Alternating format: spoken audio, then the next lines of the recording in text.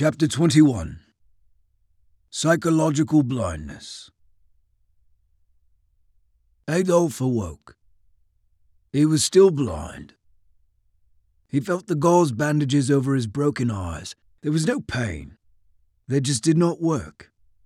It was very odd, but he was glad that at least it did not hurt. He could not say how it had happened, and he was certain there would be murmuring about cowardice, and it being some sort of psychological affliction. But all he knew was that he simply could not see.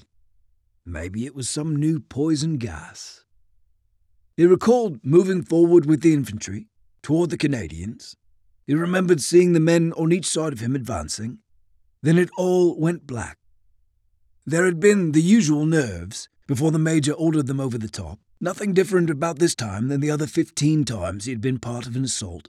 But before they followed the barrage toward the Canadian trenches, something odd had happened to Adolf.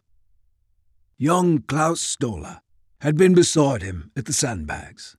While the sergeants prowled up and down behind them like sharks, Adolf's breath shortened. He began to feel as if a crushing weight was pressing down on him. He grabbed at his chest. Was he having a heart attack? A cold sweat broke out on his whole body. He felt it saturate his undershirt and underpants. He grasped at his collar and found his dog tag hanging there by its leather cord. He snatched the locket off and stared at it. He realized that Klaus was watching him, a look of concern growing on his face. "Adolf, geht es dir gut? Adolf, are you all right?" Adolf shrugged, uncertain. "Yes, fine. I don't think I'm going to make it." "What? Don't be an idiot," Klaus whispered. "They'll shoot you for sure." Adolf knew that Klaus was right, but he was fairly sure that he was right too. "Take my identity tag." Klaus just stared at him, not understanding. It filled Adolf with rage. He wanted to turn his bayonet on Klaus. "Take my identity tag." He thrust it toward Klaus. "Give it to my mother if I die. Tell her I was a good soldier. Tell her I was brave." Klaus was not sure that he wanted to lie to anyone's mother. He knew as well as Adolf did that Adolf was not a good soldier, nor a brave man. He was barely likable. Klaus rolled his eyes and accepted the tag. Better to shut Adolf up than to let the upset turn into a full-fledged fit. Klaus tucked it into his breast pocket. "Yes, sure, of course." Then the whistles blew, and they clambered up out of the trenches, following the barrage toward the goddamn Canadians. Adolf's breath was coming in sharp gasps. He saw the bright muzzle flashes of the Canadian rifles. Then above them, a star shell exploded, bathing them in light. Adolf stopped and stared up at it. He glanced back down and saw Klaus running on ahead.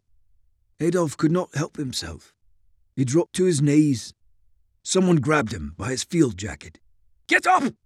Are you shot? Get up, you fucking coward!" He recognized the voice of the first sergeant, but he could not see him. Adolf had suddenly and utterly gone blind. "Sergeant, help me! I've been blinded! I can't see!" The sergeant released him with disgust. He had always known that Corporal Hitler was a coward and a malingerer at heart. No one shouted from the rooftops more about their patriotism and pride than a useless piece of shit did. For a moment he considered shooting Adolf.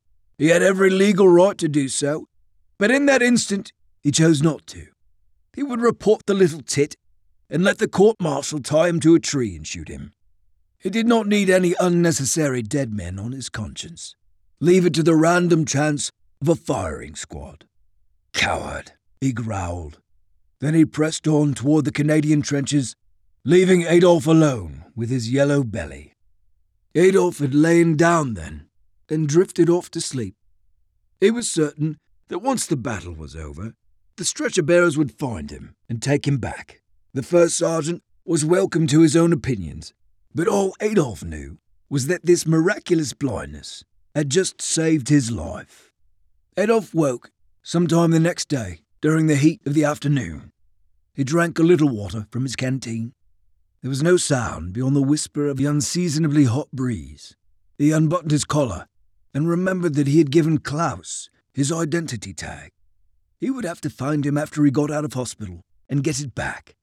The first sergeant would not be happy that he had let it go missing. He lay back down and slept again. When he awoke the second time, he felt the cool dampness of night coming on. He sensed a presence, but he was still entirely blind. "Hello?" There was a momentary silence. Then a hand patted him on the shoulder. "Hello, Adolf." The voice belonged to young, blue-eyed Klaus Stolar, but it sounded different somehow, more mature. Adolf could not quite put a description to it. "I'm so glad you survived, Klaus. Do you still have my identity tag?" "Alas, no, brother Adolf. I've given it to another." Adolf's face creased with consternation. "Don't fear," Klaus said. "We will find him and take it back. How does that sound?" Adolf was frustrated. That did not sound as good as Klaus simply handing him back his identity tag. But it was acceptable. "Come," said Klaus. He felt Klaus take his elbow and help him to standing. "Where are we going?" "On an incredible adventure. Come and see."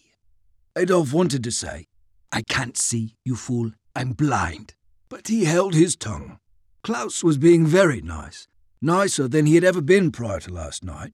So Adolf held his new friend's hand and blindly followed his gentle lead into the night. And now, in Tormos town square, in the heat of the afternoon, seated by the fountain, Adolf was still blind, and all on his lonesome again. He was terrified. He said a devout prayer that Klaus would return soon. Whether anyone was listening or not, that prayer would shortly come true. Renoir led the way along a small-gauge railway line. The burst of energy they had exhibited as they left the depot had exhausted itself, and they were all now suffering under the load of rations, arms, and ammunition. The pace had slowed to an unsteady slog. They arrived at the base of a little hillock and found themselves looking up at a British railway gun on the tracks. It was surrounded by a large pile of spent 12-inch shell casings. Neat stacks of fresh shells were in the small train car behind it. High explosive, shrapnel, star shells. On the hill overlooking the gun were dead men and women. They had been impaled on timber, then hoisted up in a perfect half-circle around the gun emplacement. Some were German, perhaps a third of the remainder were civilians and poilus.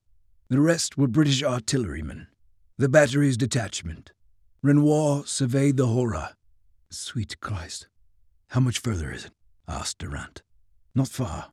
We must cross no man's land, then not more than 2 kilometers. Durant looked toward where the sun was dipping behind clouds. The horizon and night were much closer than he would have liked. "You sure we can shelter there?" asked Durant. "As sure as one can be." "Then let's hurry up and get there." The column moved past the impaled dead bodies quickly, a last surge of energy pricking them onward, jolted by the sight of the scattered dead, longing to leave them behind, and not yet join them in their silent, still slumber. No man's land was a kilometre of trenches, mud, and shell craters. They passed a handful more dead bodies, but saw no sign of anyone living in the British trenches. When they arrived at the German lines, they found a true horror. The smell engulfed them first. The front line of zigzagging trenches was filled with enough blood to completely cover the wooden duckboards that served as a walkway. They stepped through the grotesquerie of the ankle-dip ichor and into the east-west fire bay that led from the front to the rear lines. It was there that they found the font from which the stream of blood had flowed. They were stacked in as perfect symmetry as imaginable, like rows of pale white cordwood ready to be put to the fire. They filled in the trench, 8 feet deep, from bottom to top, for 100 meters. It seemed as though they had been packed into this gash on the earth's surface to fill it to its pre-war brim, returning the land to its natural elevation and order. They had been stripped naked and exsanguinated. A quick inspection by Francois revealed that the topmost victims' throats had all been carefully slit. The same could be assumed of those that underpinned them. There could not have been an ounce of liquid left in any of the corpses, yet most of the bodies showed no sign of struggle, as if they had submitted to the final cut without hesitation. Durant's column came out of the trenches and made their way past the bizarre flesh construction. They found a possible answer to why these dead had bowed before their killers. They lay just behind the German reserve trench. Men, perhaps 100 strong, armed, in uniforms of all the nations who had been on hand for this great war. There was still no hint of breath or life, but like Harry Moss's corpse, and just as the dead bodies of the Highlander and his companions in the meadow, their attitudes were those of frozen, deep slumber, and not the penultimate sloppy sleep of death. The pall that hung over the little company was summed up as James vomited his guts into the mud. Isaiah grabbed him by the arm and pulled him to standing. "No time for that, bumpkin. Get your ass moving before you wake these motherfuckers up, losing your okra all over the place." The sun was headed for departure. They picked through the camp of the dead, quick and quiet, as if fearing that Isaiah was right, that any untoward action might truly wake the dead. When they had left the dead men behind, Renoir broke into a run, racing against the setting sun to reach his shelter. When Adolf awoke again by the Tomar fountain, still blind, he called out, "Hello?" There was no answer. He knew it must be evening because he felt the low sun on his face. He reached out, and his hand touched something cold and still that made him recoil. He had touched death enough times since the war's advent to know the stiffness and heavy emptiness of a corpse when he made contact with one. Adolf cringed and leaned back as far away from it as he could get. "Hello?" Still no answer. Klaus must have gone somewhere, perhaps for food. Adolf was beginning to get hungry. Hopefully, Klaus would return soon with food and not leave his newly dear friend Adolf sitting alone near dead bodies next time. He would give Klaus a stern talking to when he returned.